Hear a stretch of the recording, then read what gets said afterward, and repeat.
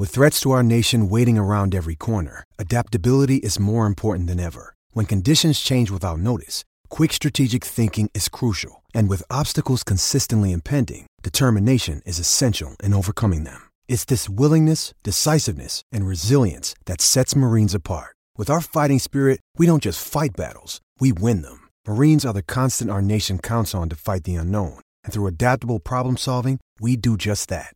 Learn more at marines.com. When you need mealtime inspiration, it's worth shopping Kroger, where you'll find over 30,000 mouth-watering choices that excite your inner foodie. And no matter what tasty choice you make, you'll enjoy our everyday low prices, plus extra ways to save, like digital coupons worth over $600 each week. You can also save up to $1 off per gallon at the pump with fuel points. More savings and more inspiring flavors make shopping Kroger worth it every time. Kroger, fresh for everyone. Fuel restrictions apply. Sorry about the noise. My neighbour's sanding his deck. My motto? Don't work on your deck. Play on it. Life's good with a Trex deck. Low maintenance with a 25-year residential warranty. Trex, the world's #1 decking brand. Want to witness the world's biggest football game? Head to iCanWin.com.au, predict Australia's score with a crystal ball, and it could be you and a friend at the FIFA World Cup Qatar 2022 semi-finals, all thanks to McDonald's. Maccas, together and loving it. TNCs apply. Baz and Izzy for breakfast on SENZ, Tuesday the 31st of August, and another great day on the show. This time we went a little bit different, we went a little bit rogue, went to the Belgian GP. Speaking of rogue, hardly call that a Formula One race. Luke Smith was our correspondent up there. He took over from Kane Williamson, our previous Formula One correspondent. He writes for the Autosport and also New York Times, and he talked to us about the debacle that was the Belgian GP yesterday. We went off to Bruce Sherrick after that, a player agent, but also the new COO of NZTR, and he is a man with a big job in front of him and a great sense of humour, so it was good to catch up with him. Chris Lendrum is his old mate, the head of the professional rugby at NZR, and the new Pacifica tournament, which is up and running shortly. And then we went to one of the greats of the game, one of the great All Blacks, one of the great All Black captains, Kieran Reid, and we chatted to him. It's been a good day, and then you went on a little Bruce Lee rampage. Mate, and then I went on Bruce Lee. I thought you were talking the movie, one of the all-time greats. He is an absolute champion, so I got all Bruce Lee on it. But really, you're talking about Bruce Lee's knees, which I had no idea you're talking about that. So apologies, you're listening to Baz and Izzy for breakfast. Luke Smith, he's a reporter for Autosport, in to tell us all things Formula One. Good morning, Lukey. How are ya? I'm doing good, thank you, guys. How are you this morning? Very, very good, mate. So tell us, what's going on? What's going on with in Belgium? They only lasted 2 laps. Lewis Hamilton wasn't really happy, was he? No, he wasn't. No, as you said, it was a very, very wet race. Probably the wettest race I can remember for Formula One. And unfortunately, these cars aren't very good in the wet. So obviously, we need things to be very, very safe for the drivers. Don't want them having big crashes or anything. And we kept delaying the race in the hope we would get some kind of race going. But yeah, in the end, all they could manage was 2 laps behind the safety car, so going very, very slowly on track. And then that was it. So we didn't really get any kind of race. We saw not a single overtake. It took about sort of 4 hours for us to even get that. And a very, very strange day for F1 as a whole. Was the big part to this decision, was that because of the obviously a couple of years ago that Herbert, he was the racer that passed away over at the same racetrack. Was that a big influence to why this got called off and they couldn't race in those conditions? I think that would have been part of it, yeah. And I think we've seen at other F1 races in the past, in those very, very wet conditions, it is hard to keep the cars on track. So if it gets too wet, they will stop the race, which is obviously the best thing to do for a safety reason. So I think if you get the combination of probably one of F1's most dangerous tracks plus heavy rain, it's not a good mix. So as disappointing as it was, they had to put safety first and make sure we didn't do anything too risky out there. It seems kind of bizarre that points could be awarded after 2 laps and behind a safety car in such a prestigious type of event. Is there just absolute outrage at that? Obviously, Lewis Hamilton's disappointed, but is that disappointment founded? Yeah, big time. Yeah, I think that pretty much every single driver is unhappy about it. Fernando Alonso, he's a two-time world champion. He called it shocking. Lando Norris, he called it a joke. All of the drivers, apart from Max Verstappen, who was the race winner, and George Russell, who got second place for Williams, which is an absolutely huge result for that team. They would never normally do that. They're like the only guys who sort of haven't really said anything bad about it. But yeah, everyone else has said that it's a joke that you do 2 laps and that's enough to score half points. I think if they'd have done a half race distance, so like 20 laps, for example, that would have been worth the same amount. They would have got half points for doing that as well. So it's not a great look for F1. It's something they are going to look at and hopefully fix for the future. But Lewis Hamilton was definitely not alone in being pretty unhappy about that. I heard Lewis Hamilton mention money, and he said it's all about the money. It's all about the money. Is it all about the money in this instance? It's really hard to say. F1 themselves have denied that a lot. They've said that they were doing all that they could to try and get the race going because they wanted to they wanted to give the fans something to watch. And to their credit, when they did do those 2 laps, there was a little bit of a break in the weather. It wasn't going to last long, but it was kind of now or never for them to even do that. But yeah, the fact that they've literally barely hit the minimum requirement for a race. And now there's questions about can these fans actually ask for a refund because technically they have actually seen a race. It just lasted 2 laps. So, hopefully F1 does sort them out and get some refunds sorted because it's obviously not what any of them paid to go and watch. So, F1 themselves are very much saying it wasn't commercially driven. But, I think Lewis Hamilton, he was, I think, understandably upset by what had happened out there. Hey, mate, obviously we hear of Lewis Hamilton, we hear of Max Verstappen. They are the big names of the sport. But this year, have you been surprised by any other drivers that have really brought a bit of an edge this year and surprised you? I think Lando Norris. I think he's been a big one, the British driver who's racing for McLaren. He was obviously big in the Netflix series you mentioned earlier. He was really involved in that last year and I think will be again this year. He's been really punching above his weight. He's consistently in the top 5, getting on the podium a few times as well. So he's been great. George Russell as well, who I mentioned, he's driving for a team that is basically the slowest team. And yet he qualified second in really wet conditions on Saturday. He did really, really well. He's looking good for a move up to Mercedes next season, so to see him in a top-performing car would be great. Maybe a little biased because I'm British, but the 2 Brits have been doing pretty well this season, I've got to say.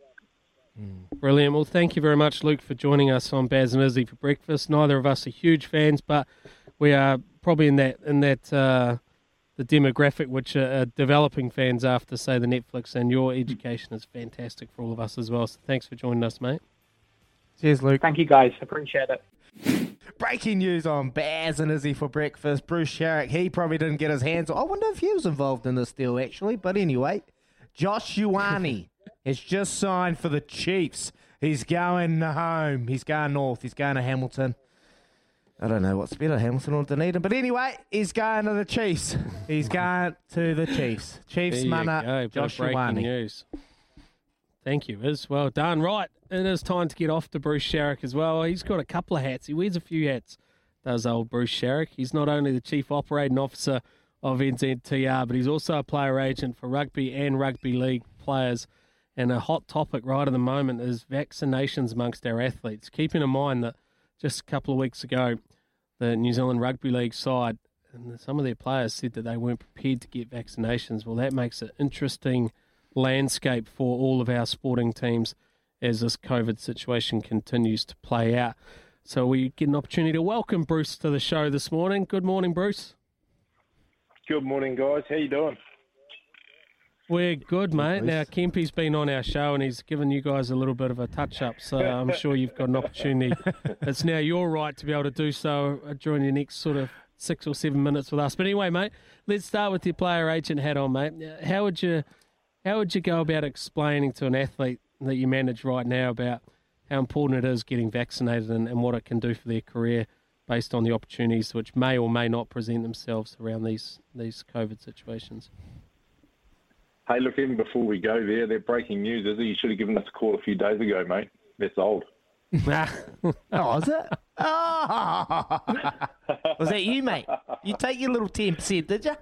A little 10% in the skyrocket, Who's eh? getting 10 these days? Who's getting Oh, mate, come on. Hey, back to vaccines. Yeah, look, it's a topic that's going to rear its head, I think, more and more as time evolves. Something we've just done last week, actually, in the racing industry was just to encourage people within that code to get out there and get vaccinated. As I think all the evidence is suggesting it's probably the only foolproof way to protect an industry, a sport, and the community, really. But everybody's going to have a view, and I think that's got to be respected. But if we're looking at, footballers in particular, the one thing that's possibly a little bit unique to them is the fact most, and just about all, are on fixed-term contracts. So when you're negotiating a contract, clearly there's a set of terms and conditions. Now, they can't mandate currently to get the guys to have a vaccination. However, they can politely move on should there seem to be an unwillingness to get a vaccine. And the reason I say that is for a lot of our athletes, particularly the top end these days, travel is an integral part, especially for Kiwis who are travelling all around the globe.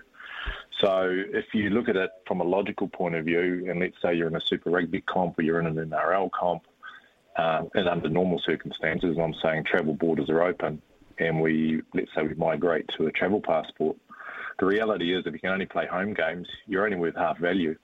So it may well be a polite thanks, but we're going to move on and look at someone else. So there would be that piece of advice that I would give to guys when in fact the question was raised. So that's the way I see it currently, and it's evolving all the time. We know at the US Open at the moment, crowds aren't allowed in without vaccines. And I think it potentially is the way forward in a lot of sporting events.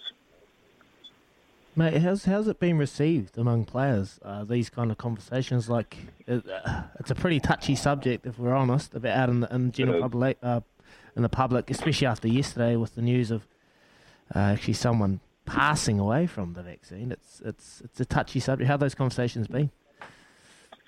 Well, to be honest, they haven't been that prevalent currently. The boys too, Izzy. Most of them are pretty chilled and they go with the flow.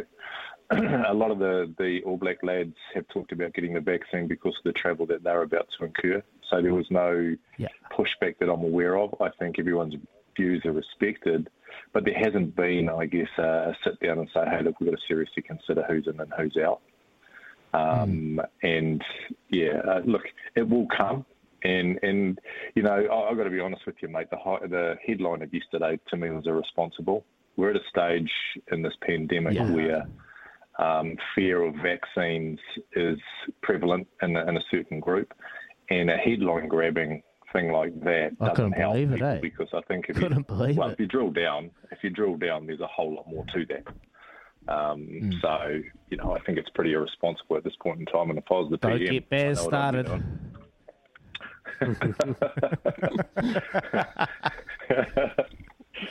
So it's an interesting one, and it will evolve in time. But I think it's something that if we're giving advice, we need to be on the front foot, because I think the unintended consequences of a decline may be more than they expected in the future. Yeah, mate. I guess with your to flow on from that, with your NZTR hat on. Love Racing's come out with a video yesterday, I think it was, or the last couple of days, just explaining why it's so important to get vaccinated and trying to encourage people to get vaccinated. So have you had a part to play in that, and do you feel as if the racing industry will be able to get it? I officially started yesterday, Bear, so that was the last week. I was sort of dancing in the shadows, and I said, what about this as an idea? And kicked it off for them, actually. So that was something that I brought to life last week, and it got issued yesterday. So again, it's just, in my view, it's simply a responsible thing to do. And again, respecting everybody's views. But, as the racing industry is no different to any other sports around the country, the best thing we can do at this point is aim to protect it, because who knows what protocols we're going to have to instigate going forward. And it may well be that if you can show that you've got a high vaccination rate, that you'll be able to perform sport ahead of others. I'm not saying we've had any indication of that, but that may well be a way forward into the future. Who knows? Oh, what a beautiful segue for my next question. Thanks. This is Bruce Sharrock, not only a gun player agent who's not quite getting 10% on his deals, but he's also the Chief Operating Officer of NZTR, just taken over. Mate, the racing industry, so we're going to be back up and running, all going well tomorrow, right? But how do we can't be stopping and starting this racing industry based on whether we're going into level 4 or not. How do we mitigate the risks of that stopping and starting to be able to ensure that we can continue to race even through these trying times of level 4 lockdowns? Yeah. Look, it's a question, Baz, and I'm like you. Look, I'm invested in the industry on a personal level, and I guess I walk that delicate line of understanding the political divide as well. We are under the order of our government, and to date, their position is pretty conservative. We lobby consistently to push to see what we can do. And to date, who are you lobbying to? Not DIA, and you've got to understand that the Minister for Racing is Grant Robertson, so we've got a pretty good connection to the very top. Is he listening? He listens, but I'd like to suggest that there's a lot of requests coming to him from the butcher, the greengrocer, the electrician, the builder, the banker, the manufacturer. So he's getting plenty of requests. So we've got to work out where we sit in this equation too. And I know as an industry we are huge, and people don't really understand how big the racing industry is. 1.6 billion to GDP, employs collectively around 50,000 people in the country. So it's a big industry, and we don't often mention that. But we do have to step in line with what the government is ordering at this stage. But I can assure you it's not through the want of trying, and it's not through the want of lobbying, but being respectful to the minister and the government of the day. We have to do that also.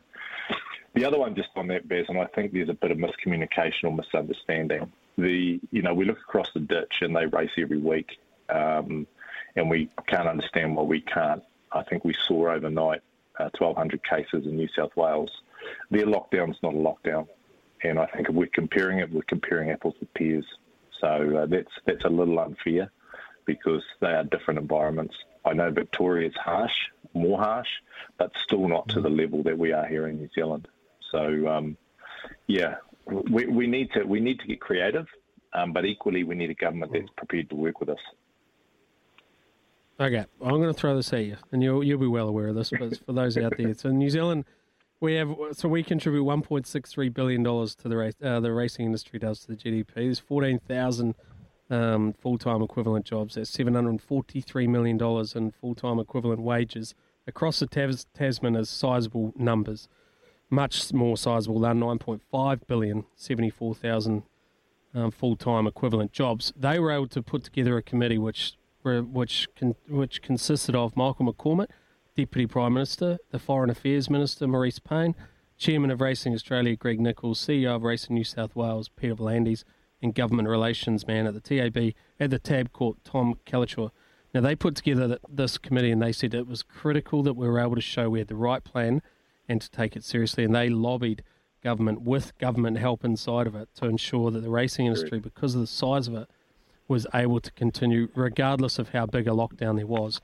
And they did it through being able to separate their jockeys and their trainers out into small groups. I'm not telling you anything you don't know, Bruce. I understand. I'm just for those out there who don't quite understand. And now that's been put at risk by the jockeys who have done what they've done over in Australia. But is there some way that we can transfer that same structure and be able to plant it in the New Zealand COVID situation, considering that our population is a lot more manageable than that of Australia? Mm-hmm. Look, a really good question. I think the key thing there, Bez, is the people you've mentioned, a number of those are government officials. The view of racing in that part of the world is slightly different to what it is here in New Zealand. Now, we as an industry need to improve that relationship to the point that we are given the kudos for the contribution we do make without overstepping the mark. This is a personal view in a sense that as we evolve through the pandemic here in New Zealand, that the government is going to be looking at ways to minimise the impact economically to our country if we can get innovative and creative and get support from within the government. And that's the critical one. Rather than it's not right now, no, we don't really want to hear it. It's okay, let's sit down and see if we can present something. Then I think we will make headway. But it's like eating an elephant, mate. It's one piece at a time. And we've got to have a crack. I'm certainly not going to sit idle. But we've got to be respectful of the government of the day because, they are running our country. But I hear you loud and clear. Good man. Right, let's talk Kempy then. We've got to get to a break soon, but we want to hear about Kempy. Jeez, he's a character, isn't he? Tony Kemp, what a legend. Oh, mate, you know he's got Alzheimer's, eh? What do you mean? Forgets all the games we played like. I didn't know that. Yeah, well, he's ailed with a lot of things. Alzheimer's, he's dyslexic, he's got a lot of issues. So whatever he said on your show, you can't take him seriously. He's not a credible witness, no matter where you stood him up. So whatever he said, mate, I'd just leave it out. Okay, so what about you? Got any tips? I am. Did he give any tips?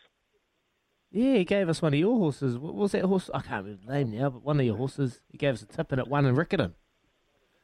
Mate, he would be the worst tipster you would ever get hold of. We call him the muckatoo. Anything he gives you, you get off it. And I could sit here in chapter and verse and give you hours of tips around the country, around the globe, actually, that we've jumped on. As soon as he jumps off, we pull the bets off.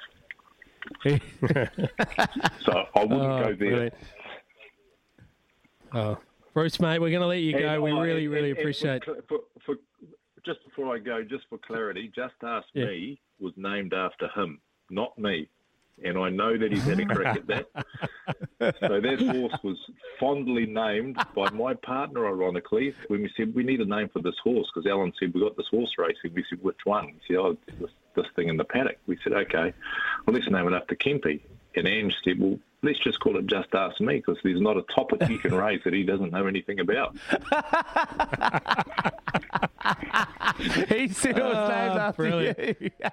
That's a great parting shot. Did, mate. But as I said, he's got dyslexia, he's got all sorts of ailments, mate. So I wouldn't tell you, he's not credible. Legend. Thank you very much for joining us, Bruce, and good luck, mate.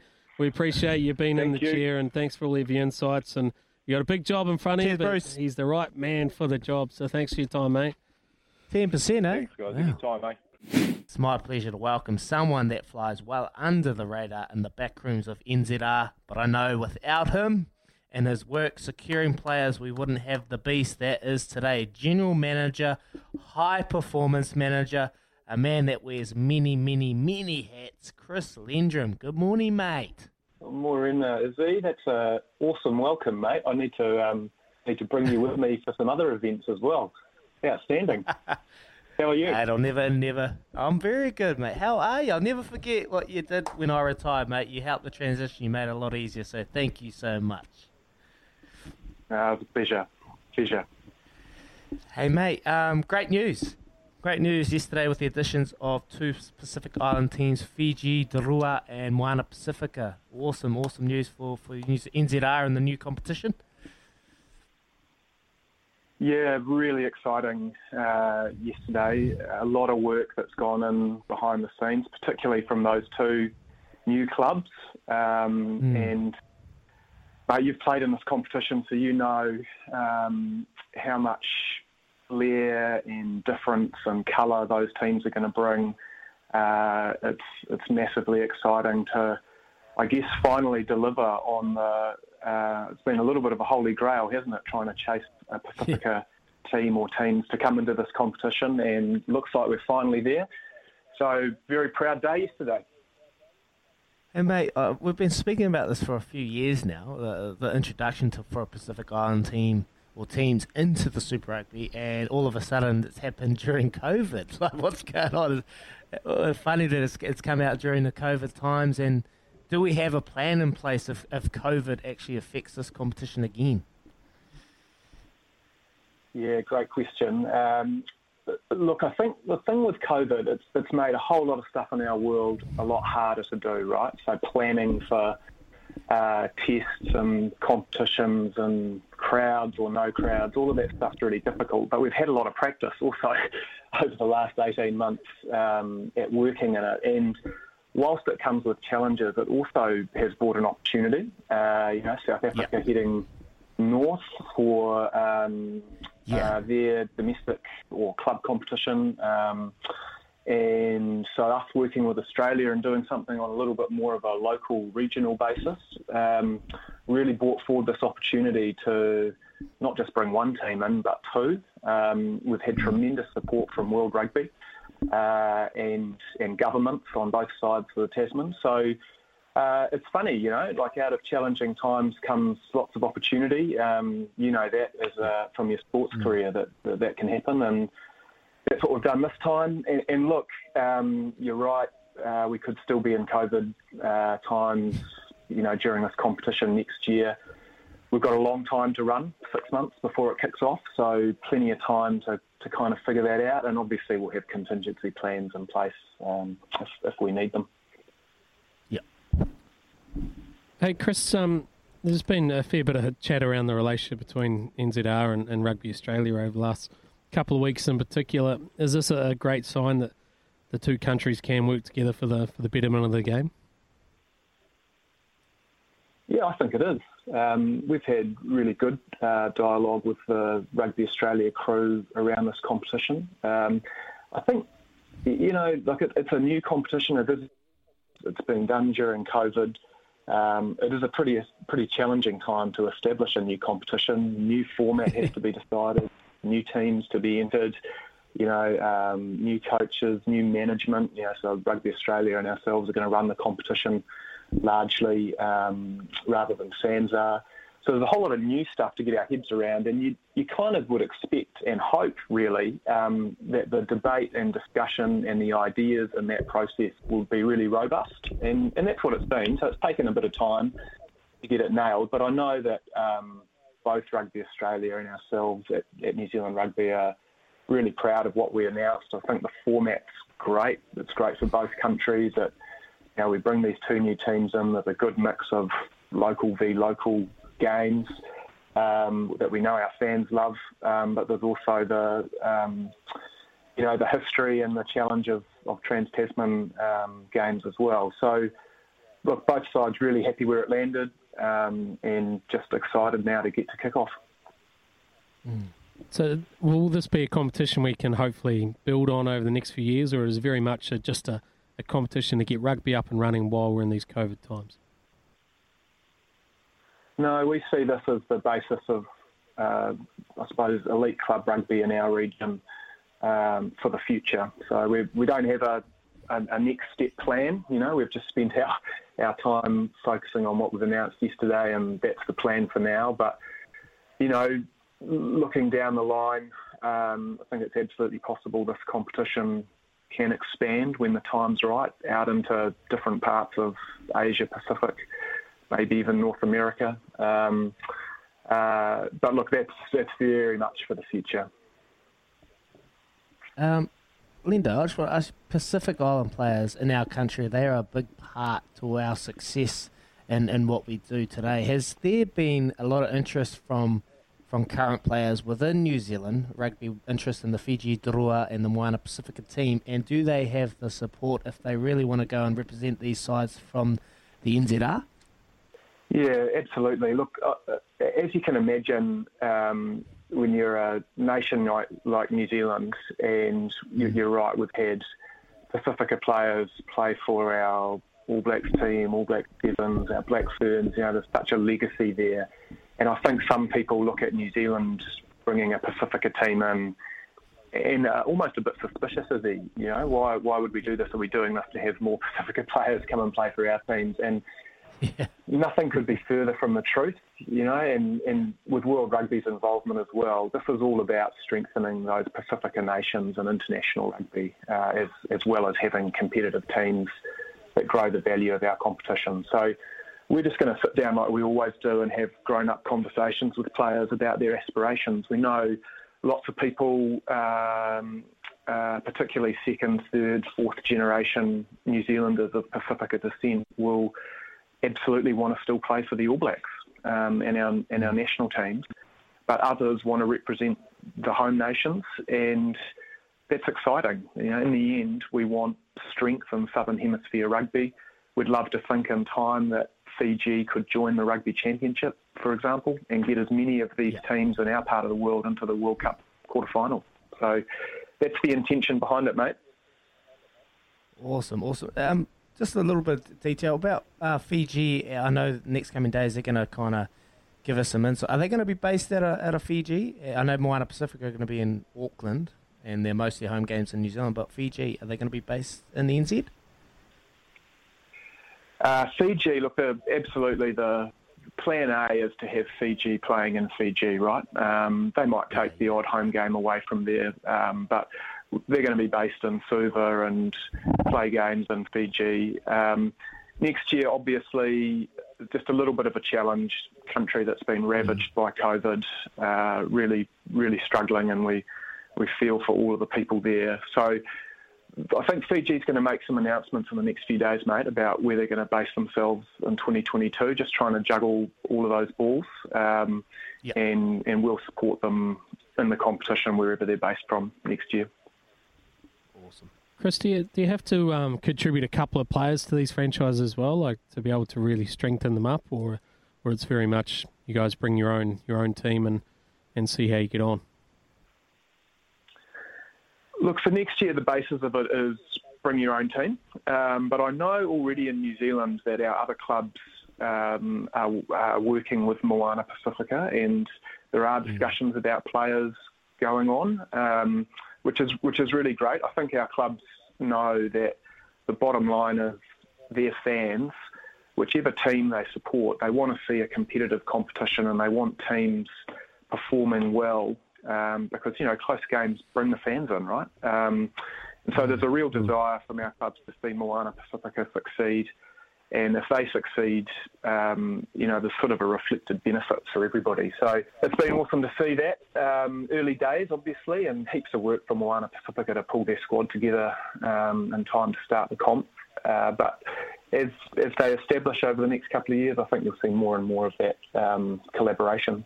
Well, thank you so much, Chris Lindrum out of New Zealand Rugby, mate. We appreciate all that you do. We are going to unearth some absolute superstars from this. We know what Pacific Rugby brings to the current game that is rugby, and, mate, we appreciate all you're doing. It is a moving beast, and there are a lot of things with COVID that's changing and making it a lot challenging, but we appreciate all that you're doing, mate, and it's going to be an unbelievable competition. So thank you very much for joining us, Chris Lindrum.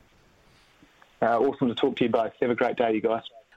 Well, with the big news coming out of Team All Blacks this week, that Ardie Savea will be a captain for the next few weeks, we thought, why not get someone who knows what it takes to be the captain of the All Blacks?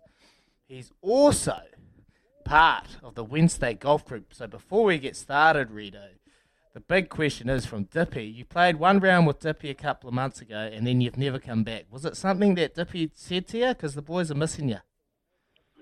Yeah, it's a tough one, mate. I think I'm looking forward to getting back out there 100%.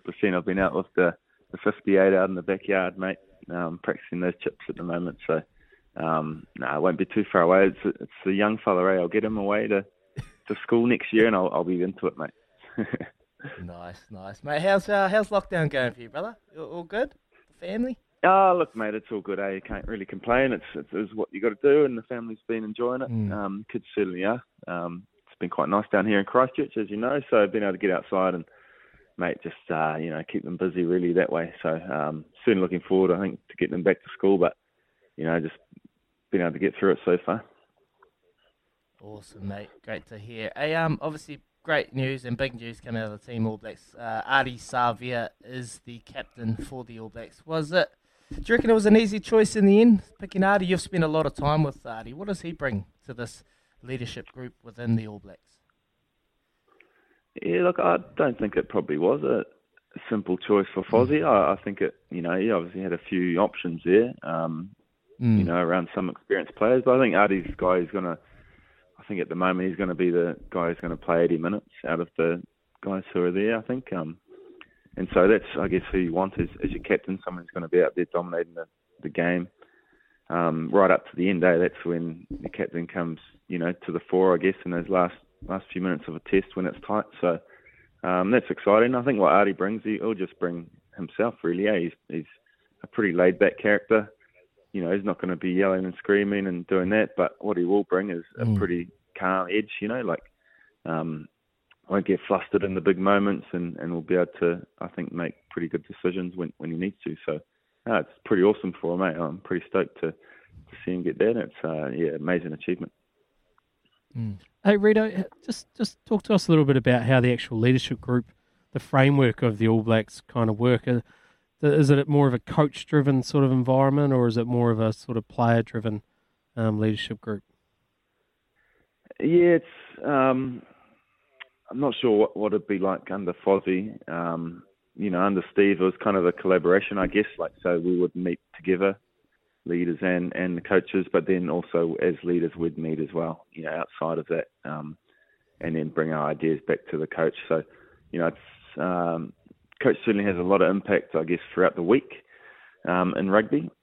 So you've got to be aligned, most importantly, around the messages you're giving, I think, in that. And then players have to be able to take over, don't they? Because other ones out there on the field on Saturday. So it's getting that mix right, I think, is the key. I'm sure Fozzie's probably got that with the likes of, you know, Artie there, and then you've got Bodie and Broads to kind of help him out with a bit of voice. So I'm sure it's going to work out pretty well. Yeah, so with those three there, obviously we're going to miss Sam Whitelock and Aaron Smith and Richie Mo'unga, who has been talked about are all three strong leaders within that group as well, and obviously Sam Cane not there either. So there's a lot of leaders who are all going to have to step up into that position all at once. Would they have been blooded into that? Would there have been a system put in place to be able to give them opportunities prior to this big moment for them? I think generally the leadership group has a number of guys in there, you know, who potentially, some of them maybe aren't even playing, so there might be a few younger guys who have got that opportunity now to step up and lead through their voice. I think they've probably always been leading through their actions, and now maybe you take out a Sam Whitelock, Aaron Smith and Richie, you know, naturally there's going to have to be someone to pick up that slack of that leading, you know, throughout the week, which is probably the most important part, is ensuring that you get the week right in your preparation and maintaining enough composure and enough kind of strategy within the whole group that you can turn up on, when is it, next weekend, Sunday, and do the job. So I'm sure they've been given enough opportunities, but now it's about stepping up and stepping in, and having Artie as leader. I think there's going to be no qualms in guys being able to put their hand up. You know, he's not going to be someone who's going to stop that. So that's going to be a positive. Oh, well, we're talking to 128 Test All Black Kieran Reid. If you've got any questions, give us a text on 8833. We'd love to hear from you. We'd love to get a little insight to what you want to know from the man, Kieran Reid. Rito, I just want to ask you about this All Black side over the last couple of weeks. What have you seen from them, and what would you like to see over these next few months? Big tour coming up. Yeah, massive tour. Like I've been pretty impressed with them against Aussie. Like, so they were, you know, there's a lot of talk around what the All Blacks need to do. You know, they need to play this outstanding game plan and win by 50 to get plaudits. You know, and it's not necessarily that way. You know, how Test matches just don't work that way. So, look, I think they've been pretty impressive. I think with you know, certainly at Richie at 10 has been awesome for the side in terms of driving them around. You know, I can see us just getting better. I think we can really attack the Australian set piece, their line out especially, from what I saw in those games. And then I reckon if you look at our backs, if we get hopefully a bit of dry track over in Aussie, we'll be able to actually unleash them a bit more than what we could in Auckland, you know. So, you know, it's pretty positive signs, I feel.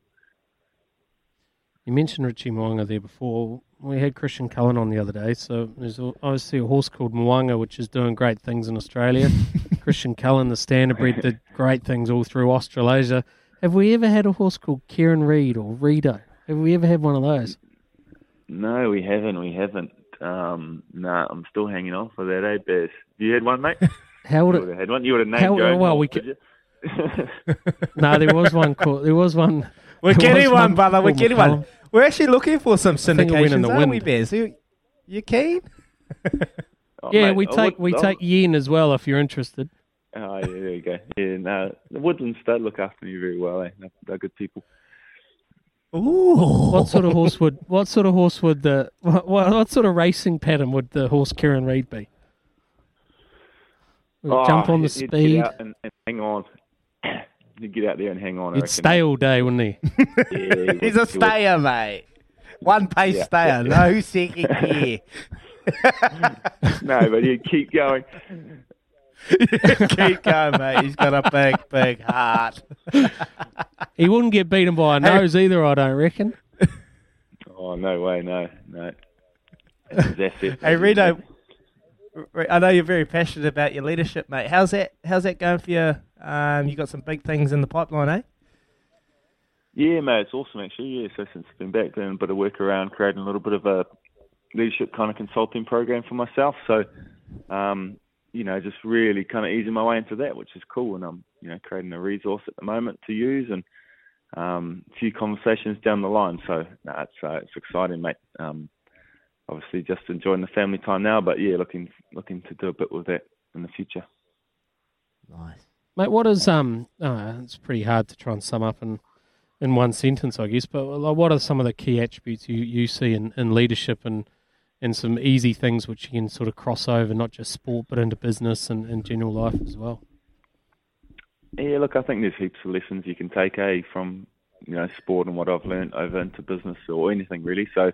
Look, I reckon the important thing is around a leader is really understanding who you are is the biggest one. So, it's a pretty big process in doing that. And then understand, I guess, how you want to lead. Like those two pillars there are pretty crucial, and it will set you on the right path. So then, basically, the decisions you make based off of those core values and based off those, really pillars of who you are will bring all your decisions with integrity and make it pretty easy for you. So I think those are the, pretty simple ones but pretty key to get right. And it'll give you a better platform, I guess, to lead, I feel. So, yeah. Do you spend much time being able to bounce around other leaders within, not just in rugby, but other walks of life or other sports people? It was weird, eh? Like, I would have loved to, I think. When I was playing and stuff, but didn't really get the opportunity. And have done a little bit. You bump into guys and you yarn and stuff. But yeah, it's exciting to pick up different things from different sports, and it'd be something I'd be keen to explore. As not just be stuck in rugby or whatever. It's pick brains of different areas. In Olympic sports or cricket or whatever. Yeah. Hey, mate, you've just dabbled into a bit of TV, a bit of broadcasting media. You're in the media now, mate. How you found that? Oh, mate, it's been good, eh? Jumping on your coattails, Daggy, and just learning off the best, So it's been cool. I actually really enjoyed it. It's it's something that's a bit different for myself, and obviously from what I've been doing. So. But it's fun, actually, and so it's something I probably will keep a little bit of fingers in and try and do a little bit more often. Nice, mate. Hey, before you go, there's been a lot of hostility between the All Blacks and Australia. How do you think this Sunday's going to go? Be a bit of fireworks, because you played that game, actually, in Perth the last time they played, and actually they tipped the boys up. It's going to be a pretty tough game over there. Yeah, it was more than a tip-up, I think. It was a bit of a hiding. I think we just got stuck in it. It was Perth. It was, this is beautiful. Have a nice week. And then turn up for the game and go absolutely pumped. But, no, it was a difficult one. I think it was a mental issue for us that day. And I don't think perhaps the All Blacks this time around will have that issue around not turning up, expecting what's going to happen. So, especially with the way the talk's been coming out, I was not sure. I think the Aussies, for me, looking in or looking from the outside, I just don't see why they have to start talking. It just makes it worse for themselves. I think because the All Blacks already have a little bit of hate for the Aussies, and enough. But if they don't talk, you don't kind of build it up. Whereas if they start talking, and suddenly in the All Black camp, they're going to be talking about it. Oh, these guys are saying this, whatever. So it just adds a bit of fuel that they just don't need to do. And I think when that happens, the All Blacks tend to come out and play pretty well. So I think they'll go pretty good. That's what I spoke about on the air when Andrew Callaway, the silly kid, came out and said that. I said the boys will be putting that on their walls. We'll be getting right into it. And I heard that Brodie Retallick actually gave him a little one in a ruck one time in that game. So anyway, that's Guzzler, don't say it. A silent team is better than a talking team. We know that, Rito. So, we know that, mate, thank you so much. Sorry, mate, you go. No, that's the thing. I think it's... but what is probably the most exciting bit about these guys being away is when they play South Africa in a month's time, whatever. That's going to be the test, I think. So looking forward to that. Awesome, mate. Hey, thanks so much for your insights today on the Baz and Izzy. Thanks, Rito. Show, mate. We really appreciate your time. Cheers, guys. And all the best. We'll catch up on Wednesday golf soon, my mate? Yeah, mate. All do. Okay, thanks, guys. It's Tyre Power's Big Footy Final Sale. To kick things off, you can get the power to buy 3 and get 1 free on selected Toyo passenger car and SUV tyres. Tyre Power's Big Footy Final Sale can't last. Visit tyrepower.com.au now.